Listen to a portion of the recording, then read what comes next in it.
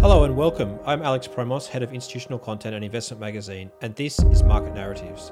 This show is a series of unorthodox conversations with thought leaders influencing the world of fiduciary investors.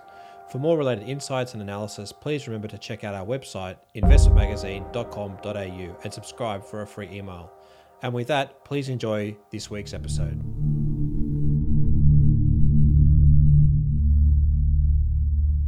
My guest today is Joe Morris, Principal at Control Risks, which is a business intelligence practice. Joe, welcome. Thanks, Alex. Great to be with you. So I thought this would be a great time to open up the conversation as we sort of talk about all the challenges that come as super funds start to move overseas with due diligence and various issues of corruption, of bribery, forensic investigations. Joe, maybe can you give us a backdrop to sort of the issues that come up as a fund starts to invest internationally? Yeah, so you've mentioned some of them already around governance, corruption, bribery, etc. I think what's interesting to me is investing overseas for Australian pension funds is nothing new.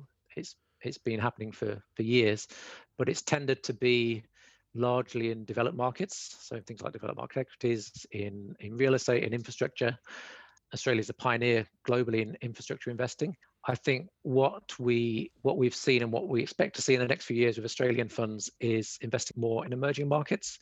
And that's where the kind of challenges you talk about are likely to come up. So somewhere like Latin America, Brazil, India, China, etc. The risk issues in these kind of markets, they tend to be a lot less black and white than in a developed market. Things are more opaque. There's a lot less information on how a business is run, how it was funded, how it continues to be funded, etc., how it interacts with government in many cases.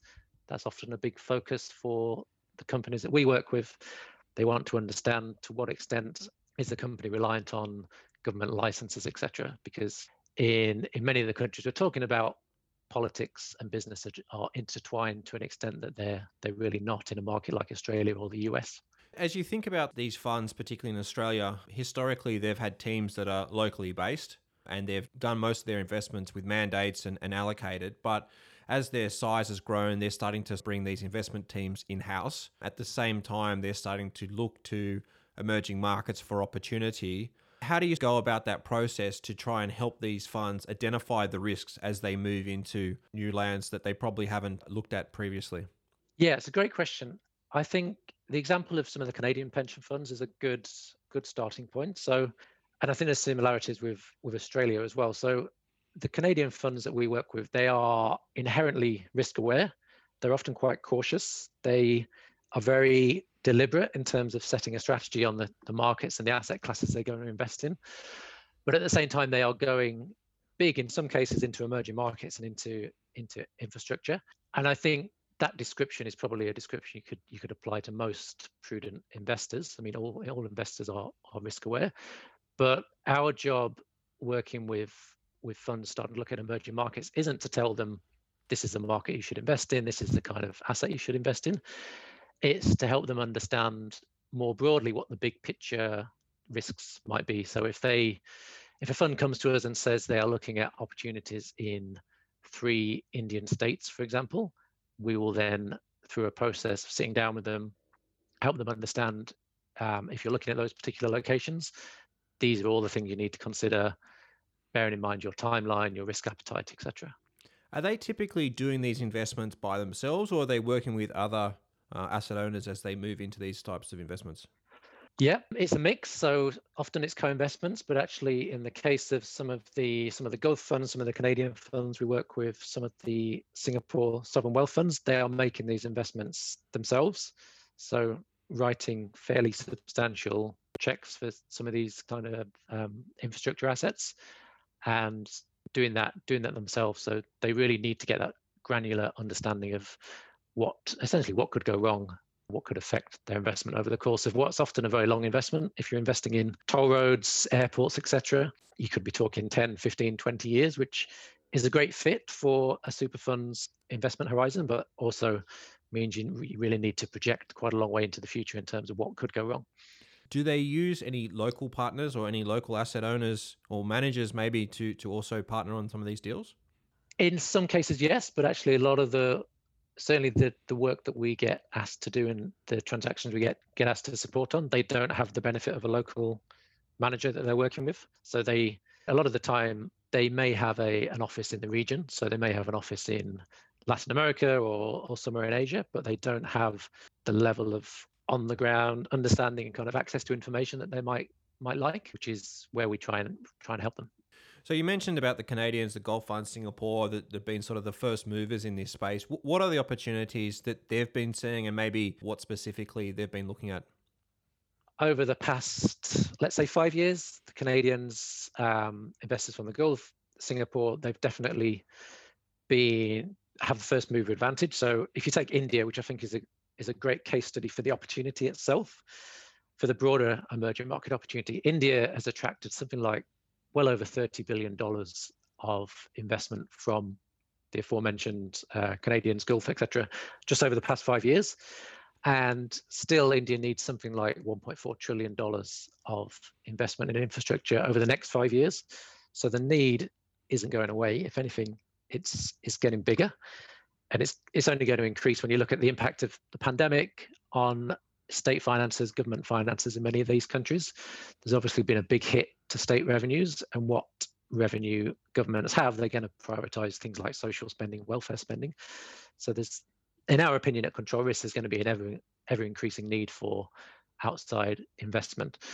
So the kind of opportunities that our clients are looking at, they range from opportunities in places like Mexico, Brazil, Chile, Eastern Europe, even Western Europe in some cases. We see a lot of interest in infrastructure assets in Spain. And then closer to home, still a lot of interest in China, although growing nervousness around China, as you might expect, with what's happening at a geopolitical level.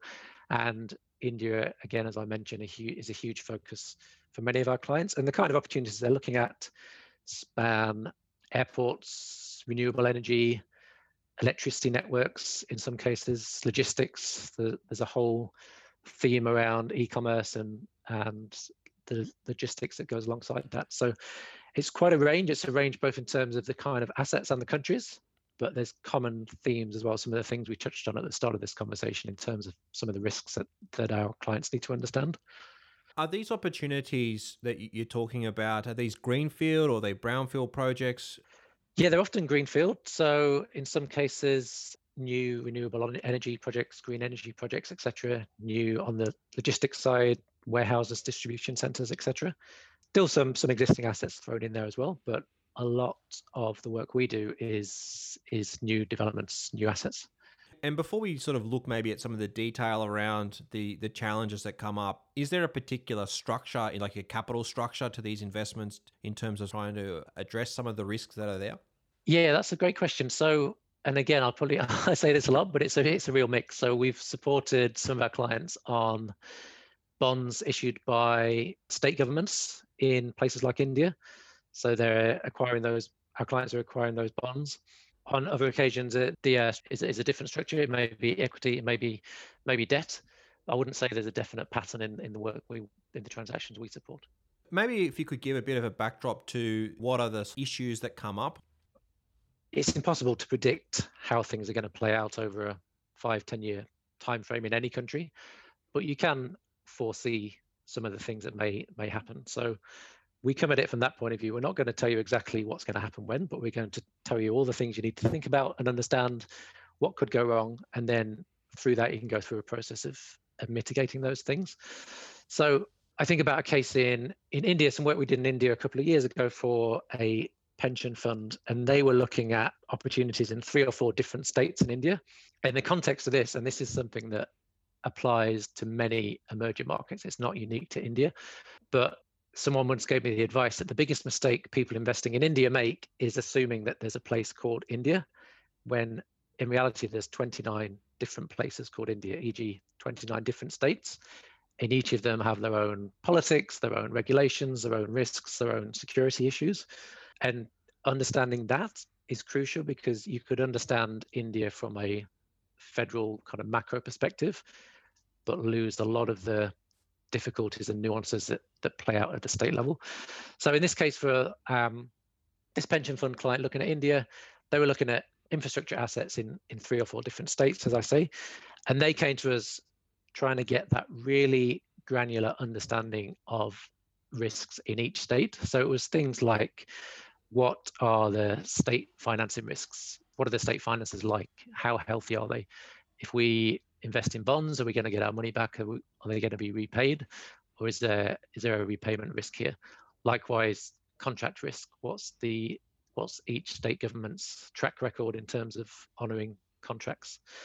We looked at things like the government's track record on public infrastructure. So have they previously commissioned, successfully executed large-scale public infrastructure? Have they done that successfully? Have they run into problems? And if they haven't got that track record, what have they done to address it? So have they put in place individuals? Have they brought on board people who have that experience and can provide some level of guarantee that what they say will be done will be done?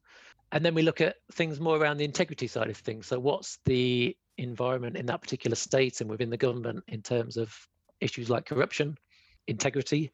What level of risk might there be of our funds being misappropriated? And then we look as well, increasingly, actually, like all investors, we increasingly are asked to look at things like ESG issues. So that might be issues like modern slavery in the supply chain. It might be getting a better understanding of, if you're funding the development of an airport, which may take several years, what kind of conditions are the people building that airport living in? Are they likely to be paid on time?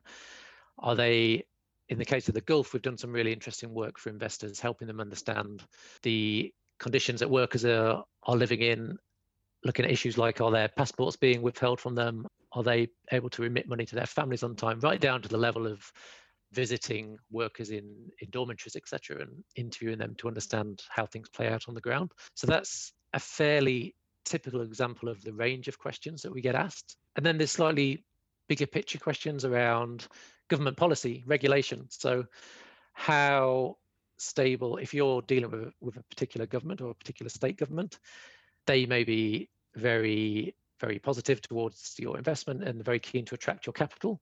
But will that be the case if in 4 years' time that government gets voted out and replaced by a different colour of government? Is there going to be consensus on your investment? The other area we often get asked to look at is more specifically around individuals. So in many cases, a government will establish a particular government agency to oversee a big infrastructure project or a series of infrastructure projects. And in those cases, we might be asked to look at, who are the people staffing that agency? What are their backgrounds? What's their reputation in terms of their integrity, their vulnerability to corruption, etc.? What's their attitude to foreign investment? Have they got a track record of working with foreign investors? All those kind of questions, which collectively will give you a much better understanding of how things work, and will ultimately, we hope, enable you to make a better decision on that opportunity than if you didn't have all that information at your fingertips. And how long do you need to then be on the ground to look into some of these issues? Because they don't seem like the sort of things that you can fly in, fly out. Yeah, I guess you're right. So for a lot of our clients who aren't on the ground, this is one of the ways we can help them. So a lot of the time we have people permanently based in these countries. We have people based in India, in Brazil, in Mexico, who are doing this work day in, day out. And actually, even when they're not working on a specific opportunity, they're spending their time researching these kinds of issues. So it's not something that can be done overnight, but it can be done in the course of a month or so. And the other point I'd highlight is, a lot of this depends on having a network in each country and knowing the right people to ask questions. Because I talked earlier, I think, about a lot of these markets being opaque and they're not being the information you might want to have available on them. But actually, scratch beneath the surface, and there's often a huge amount of information available. And often, in fact, the challenge is sifting the good information from the bad information. Once kind of people start to talk and share their experience, there's actually a huge amount out there. So part of the skill, if you like, is distilling all that and getting it to a place where it's going to help the client make a decision rather than just having them drown in the multitude of information. Oh, look, I can see definitely the challenge of it, particularly when you start to look into things like anti-bribery and anti-corruption consulting. One of the biggest challenges that this often doesn't, it's not so public, and you need to spend a lot of time to try and identify it. We've seen that issue, particularly in Brazil, with a lot of money laundering going on at even the top parts of government. How do you sort of make sure that you are attuned to what's going on there? Yeah, so Brazil is a great example, actually. So there's been a huge, known as the car wash scandal over recent years, that's embroiled hundreds, thousands of companies, including foreign companies, many politicians, etc. And there's a similar issue brewing at the moment around money laundering in Brazil. So our our job, if you like, is to make sure we are plugged into the right people who can help us understand that story and how it impacts on particular sectors, particular countries, because that's another point. Some of these bigger picture trends. So in the case of Brazil and the car wash issue, that was extremely significant for the construction industry, for example, but for maybe other industries, perhaps tech, it might be less of an issue. So helping our clients to understand that is important. And then, as I say, having access to former prosecutors, maybe former governments, to academics who cover the issue. A lot of the time, our aim in a project looking at something like that is to identify all the people in that universe who may be able to comment on it and have a view on it, and try and essentially get a 360-degree view of what's going on, rather than just picking up the paper, reading the last year's press coverage on it, which will give you an angle on it, but it won't give you the real on the ground understanding of what's going on. Well, that's also one of the challenges that sort of comes up, that once these funds make the investment and it goes post transaction, how do you sort of make sure that you've got smooth sailing that continues? Because sometimes these issues are brewing under the surface for quite a long time, and so you need to keep an eye as to what is happening, particularly for things like even social unrest, organized crime. Yeah, absolutely. I think anyone investing in emerging markets, they need to understand exactly, to use your phrase, it's unlikely to be smooth sailing, particularly if you're there for the long haul. It can be different for private equity type investments, which are a shorter time horizon. But if you're investing in infrastructure for 15 years, 20 years, then you really need to understand what's going on, what might be coming down the track. And you mentioned there, I think, kind of having an ear to the ground. I think there's an example I can give you from Malaysia. So everyone now around the world has heard of 1MDB and the funds that were stolen from the State Development Agency there. Something like $3 billion or more was misappropriated. That's something that now, as I say, everyone pretty much around the world knows about it. 10 years ago, that was known to a much smaller group of people, but it's a kind of thing that a company like ours has to understand and has to know. So if you talk to people in the real estate sector in Malaysia 10 years ago, there were rumors around what was going on there, what was happening, and that this was going to blow up into a big issue. In reality, it didn't blow up for 2 or 3 years after those initial rumors. But I think it's a good example of how having people in country, having networks of people who are looking at these things all the time can really pay dividends. It's an incredible one, because it's one of those things where you have to take a decision on something that may not show its face today, but you've also then got to be aware of it, and also then avoid these investments, which sometimes can be very attractive. Yeah, absolutely. So I remember I actually moved to Singapore in 2013 and worked on something very shortly afterwards that touched on 1MDB. And obviously, every client has a different risk tolerance and a risk appetite. Some clients who you'd share that information with would say, okay, it's manageable. I think we're probably going to be, this particular relationship we're looking at will probably be concluded in 12 months, so we're not too concerned. Others would take a different view and not want to go near it. But yeah, the key point, I think, for any investor is you want to have that information, and then you can take a view on it and make a decision accordingly. So for us, we spend a lot of time looking at issues like that.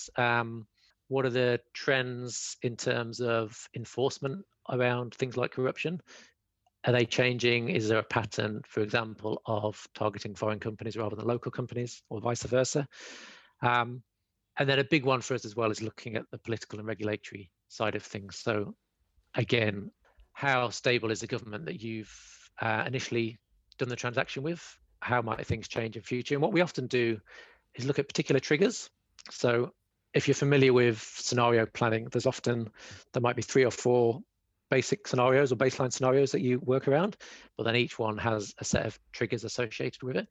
So a lot of the time for our pension fund clients, we'll be looking at things like, what are the 6 triggers to look out for that might indicate the tax regime around your investment might change, for example. So it could be things like a local election, a by-election win for an opposition party. It could be a particular issue getting traction in the popular press. But our role there, and the role of the client as well, is to understand those triggers and understand what they mean and what the combination of them mean, and then position themselves accordingly. So yeah, although a lot of our work is done in the run-up to the transaction, we also do a huge amount in the months and years afterwards, helping our clients to understand how things might change. It's interesting you talk about triggers, and I think maybe the initial interest for people when they hear that is they think, well, hold on, trigger must be some sort of a negative trigger. But are there also positive triggers where you can see real change, where there are a lot of opportunities will come because of a change of government or because of a change of tax policy, for example? Yeah, I'm glad you raised that, actually, because there's often a perception that people like us and control risk, we're only concerned about the risk. Actually, our mandate and our mission is to help clients do business and to succeed and to seize the opportunities. So yeah, you're absolutely right. There's a lot of cases where there may be a downside scenario with associated triggers, but actually there'll be an upside scenario that has a whole set of different triggers, and we will monitor those just as keenly to help the client position themselves for when things might change. So I guess for Australian funds specifically, you could probably build out a scenario around India, exactly that. So some funds might not want to invest in Indian infrastructure just yet, but they might be looking for certain triggers that suggest that it's becoming more of an attractive proposition. If I think about it now, one of those triggers might be just a couple of weeks ago, the Indian government announced tax exemptions for pension funds and for sovereign wealth funds investing in the country. That kind of thing suggests the kind of direction of travel is positive. But yeah, it'd be interesting to build out a whole scenario around that kind of thing specifically. Absolutely. Mm-hmm. It's interesting that most of the conversation, I think we've got a bit of a backdrop around this being a focus on private assets. And I guess with private assets is always a bit of a trickier one. You don't have the liquidity, you can't get in and out.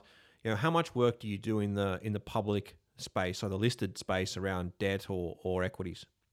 Yeah, we do quite a bit, but not as much as we do on private markets and private investments. And I think the reason for that is probably fairly obvious. There's a lot more disclosure around publicly listed companies. It's easier to get information where that isn't the case. So if I think about an example of Indonesia and the stock exchange there, it's often the case that companies will nominally be floated on the exchange, but actually the free float is pretty tiny, and the company's ultimately operated and run for the benefit of the founding family, with lots of dubious transactions to related parties, etc. So that's the kind of opportunity, shall we say, that we do often get asked to help our clients understand. More generally, we get asked to do a much shallower kind of review of public companies for the reasons I mentioned. It doesn't tend to go into the level of depth that we would for a private investment. But where there's concerns around conflicts of interest and related parties transactions, they can be very interesting pieces of work. A little bit more specifically on sort of the ESG issues that you sort of touched on. Obviously, that's become a really big issue for the Australian super funds. They're quite now concerned about it, and they need to also report for their members. What are you specifically looking for maybe across that framework? Yeah, so at Control Risk, we've always done ESG work, but probably it wasn't until the last few years that people would have called it ESG work. So we've long looked at governance issues, like I've talked about, corruption issues, etc. We do a lot around the S in ESG, so the social side of things, whether that's workers' rights, whether it's corruption, integrity, etc. And even on the environmental side, so we're not the guys kind of going out and testing ponds of water with pipettes and things and those kind of environmental monitoring. But we do get asked to do a lot of work, particularly around questions like greenwashing, for example. So a company might make a big song and dance around having hired a big compliance team and they have made a public commitment to doing X. So I think about things like logging in Indonesia and forestry. Companies will often make a statement around deforestation and changing how they operate. The question investors ask us then is, how genuine is that? So they've hired a team of 20 compliance specialists, are those people actually doing meaningful work? Are they out in the field making a difference? Or are they just being paid a nominal sum and actually they're not doing anything genuine? Those kind of questions for a lot of our clients get to the core of what they need to understand, because it's very, if you get the ESG side of things wrong, the reputational damage is huge and can last for years. So you really need to understand exactly what's happening, as opposed to just taking the party line from the company at face value. What are the sort of changes that you're seeing around the world, particularly maybe in emerging markets, that are potential risks or even potential upsides that this COVID environment is putting forward? Yeah, I think part of the upside is, and this may not sound like an upside necessarily, but the strain on finances means that the strain on public finances means there will be more requirement, I think, for outside capital, and that should create some opportunities. I think when we talk to a lot of our clients, currently there's certainly nervousness, as you'd understand, around have things actually settled to where they will settle. So we've had plenty of clients saying to us, including pension funds, that they're happy to just wait a few more months, see where things settle. The old saying about nobody wants to catch a falling knife. So what looks like a bargain now might be even more of a bargain in 6 months' time. So there's definitely that sentiment. But I think to get back to where we started, I think there will be more opportunities for pension funds and for sovereign wealth funds to invest in big ticket infrastructure in emerging markets around the world, purely because of the impact on finance, on government finances of the pandemic. A little bit more specifically, how do you see the nervousness around China, particularly as the geopolitical tensions between the US and China, even now Australia and China is starting to amp up? Are you seeing more of a concern around the relationship of China with respect to different projects?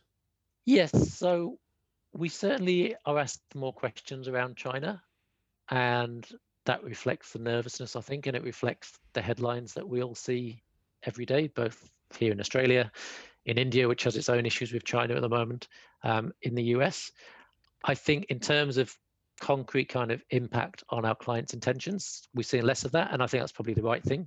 I think the whole story still has quite a long way to go, and we certainly wouldn't advocate anybody panicking in relation to China just yet, but certainly it's rising up the agenda in the conversations we have.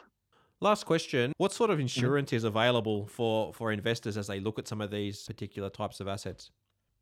So political risk insurance is a big one, which many clients will take to cover some of the things that might transpire to affect their investment. We see things like special risk insurance, and there are certain policies available that will cover a whole suite of risks, from fraud to corruption to cyber attack, all kinds of things. And those policies, they're actually incredibly broad in their application, but they can be very useful in emerging markets because they cover a whole suite of things that you really hope don't happen, but they could easily happen. And typically those policies will cover the cost of bringing somebody in to investigate and resolve the issue.